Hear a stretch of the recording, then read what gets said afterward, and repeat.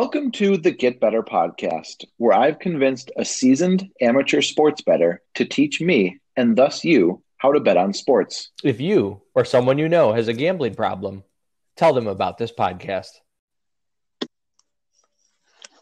Hey, everybody, it's Aaron. So last time we talked on the Get Better podcast, Matt kind of gave us some tips on if you're looking to open an offshore betting account and places to go and a website to review all of those. So in episode 2, we're just going to kind of talk about me opening my first account. Nice. Congratulations, Aaron. Where did you set this account up? Well, Matt, I was thinking, kind of looking at doing Google research, and the first site that popped up was Bovada. And I remember you saying that it's kind of like the Walmart, which was super accurate because I left frustrated and not getting what I wanted. Excellent. Yep. Before I could even deposit money, my account was locked for some inconspicuous reason. And I emailed support, got a response 2 hours later to wait an hour. So I did that. And then was referred to their chat where basically someone just said, I'm escalating a ticket, just hang tight, please, and I'll resolve it for you. And then just kept checking in saying, no one's picked up your ticket yet, but hang on. Hang on. That sounds like it was probably a robot. So hadn't even given them any money yet. I can't even imagine potentially what kind of nightmare it would be to take money out of there. Has that ever has you had any experiences on there getting money out? Yeah, Bovada is one of the oldest sports books for offshores, and over time their security requirements have become somewhat ridiculous. So I actually have 2 horror stories about withdrawing money from Bovada. And the first one is, neither of these are me, thank God. But the first one is a buddy of mine that he was trying to take out. He had accrued maybe like $5,000 in Bovada. And then when it came time to withdraw it, the hoops he had to go through included taking a picture of his face holding the credit card he used to deposit, then a picture of his face holding his driver's license, and then one of both cards with his face. And then even so, they limited the withdrawal then. That sounds like a supernatural picture I have to ask someone to take of you. It's just like, exactly. Hey friend, I need you to take a picture of me holding my driver's license and a credit card, and you can't ask questions. Yeah, this is completely normal behavior. But the other thing Bovada does, which is not us yet, but Bovada limits people that win. And if you were kind of showing you had success in one sport, be it, let's say, like Mexican soccer, you're just lights out on Mexican soccer, Bovada's going to realize that quickly, because they've been around for so long. Their software is good at flagging who's a good bettor, and they would start limiting you. So it is like the Walmart in the way that it's the first Google search you do, it's going to pop up. But you're exactly right. It leaves you a little disappointed. So after the Bovada fiasco, you dusted yourself off, and what came next? My bookie, and I actually said this in my Bovada chat, was like, hey, while I've been on hold with you guys trying to deposit money, I opened an account on my bookie and deposited money, so you can go ahead and close out my ticket. Nice. Beautiful. Well, that's good. My bookie is a book that is relatively new in the offshore market. I'd say it's been around maybe less than 10 years for sure, but maybe 5 or 6 years. I have an account there. It has always been easy to deposit, of course. Most of them should do that. And what's good for us, easy to withdraw too. So however you are going to pull all these winnings out in the future, it's only going to take a couple days with my bookie. So this is good. Good you have an account going. And now that you're in there, starting to look around, everything making sense? Or yeah, I mean, obviously because I'm me, the first thing I was like, oh, you can bet on religion and Conor McGregor, which are kind of the same thing at this point. Yeah. But no, I watch UFC, I watch professional football, or as most people call it, the NFL. So I was just kind of looking around, and some of it was making sense, but I get plus 160, minus 195.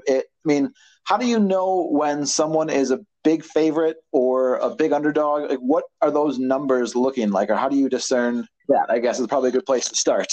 Yeah, no, that's a great question.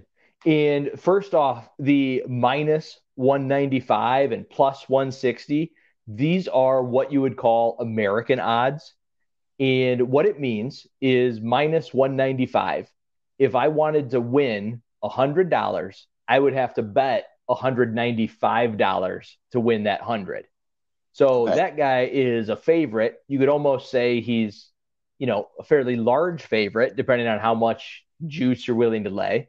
And then the other guy who is plus 160, what that means is if you bet 100, you would win 160 on him. So let's say, how does a sports book make money? If you place equal wagers, you want to risk 100 on the underdog, bet to win 100 on the favorite, you're going to end up losing $35. So the sports book is really making a decent amount of money just on how the odds are set. I feel like, yeah, I don't know if it's just my brain or what, but like as you were talking, I was kind of scrolling through trying to like in my head picture what I would bet if they won, what I would win. And I'm looking right now at Bruno Silva, who Yeah, is plus 355 against Tagir Ulanbekov, of course. who's minus 480, which feels to me like a monstrous disparity. Exactly. So minus 480, huge under or yeah, huge favorite at that big of minus odds. And Bruno at plus 355, if you bet $10, you would win 35.50. Okay. So pretty big underdog. If you were using like shorthand language, you would say Yeah. Bruno is 3-1, almost 4-1, Mm-hmm. 3.5-1 to be specific. But when you hear people talk about underdogs and use the 3-1, 4-1, that would be plus 300, plus 400 when you're looking at the Okay. book. So if I were to bet $100 on Takir and he wins, I would get $148 back, and 48 of that would be profit. Is that accurate? So what were Tagir's minus odds He again? was minus 480. So if he was minus 480, you would probably make somewhere around $22 there Okay, because you would have to risk 480, or let's say to win 10, you'd have to risk $48 to got win it. Okay. $10. So the Okay. American odds, this is what is very common. When you first log into a sports book, when you show up at a casino in America, you're going to see things in American odds. But one of my big beliefs, and people don't have to listen to me, it's the same odds either way, but I personally prefer decimal odds. And no matter what sports book you're in, like my bookie is a good one, you can navigate the settings. It's going to give you the option of how do you want to see the odds? Do you want to see it in American, plus 120, minus 120, or in decimal? So since we already had a fight, why don't you, Aaron, switch to decimal? And then we'll look at the same fight and see if it maybe becomes more clearer or makes sense for people of how these odds would work. Okay, so back to our friends Bruno and Takir. Yeah, of So course. Bruno is 4.55 and Tagir is 1.21. That just seems immediately to me way easier to read. Yeah. So what it means really is if Tagir is 1.21, if you Mm-hmm. bet $1, you would win $1.21, 21 cents of which is profit because you risked Yeah. $1. So these decimal odds are really just saying you flat bet an amount, here's what you get back. And how do I calculate it? Well, you just take what you bet, multiply it times whatever the odds were. And if we look at Bruno, who was plus 355, his odds are Mm-hmm. now 4.55, I imagine. Yeah. Yep. So if you bet $1 on Bruno, it's going to win you 455, one of which was the dollar you bet. So your profit is 355. Why isn't everyone? That's so much easier. That's so much easier. Yeah, it is. And the biggest reason is that US casinos, they figured this out. They're very crafty. Watch out for the casinos. They're smart.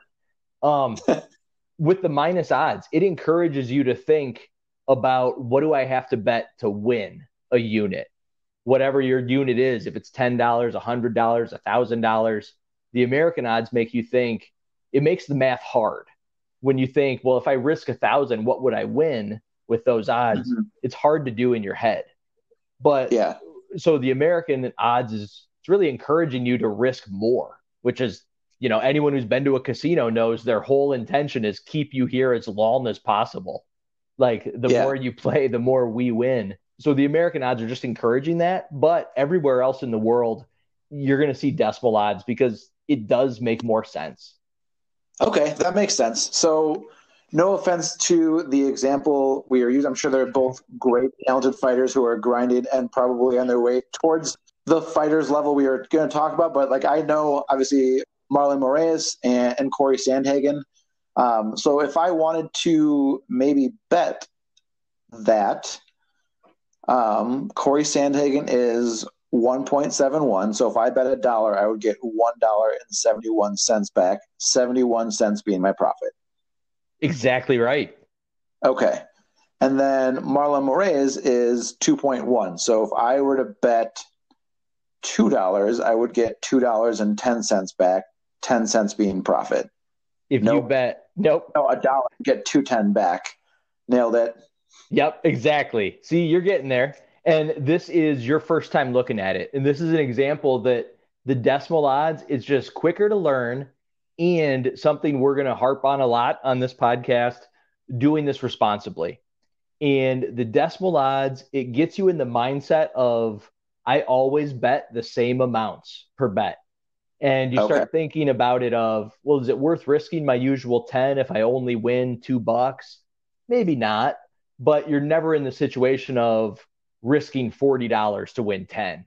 And that's where people, they end up getting in, not too deep, sounds like a cliche, but it's a slippery slope if you are laying heavy juice all the time. So decimals is definitely the way to go when we're thinking of responsibly. And then sometime soon, we're going to have to talk about, well, how much is responsibly? Sure.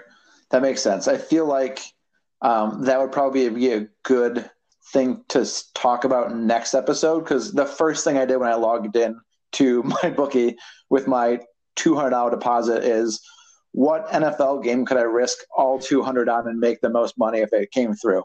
Yeah. Well, professional football in America is a tough sport to bet on. So next time on the Get Better podcast, we are going to talk a lot more about bankroll management. We heard Aaron put $200 in his account. It's a great number to start with. Someone who's just learning betting, we can still have some fun with that. So next time, bankroll management, we're going to place Aaron's first bet on something coming up. Hopefully you can keep tuning in and learn some more ways to turn that pizza money into steak money.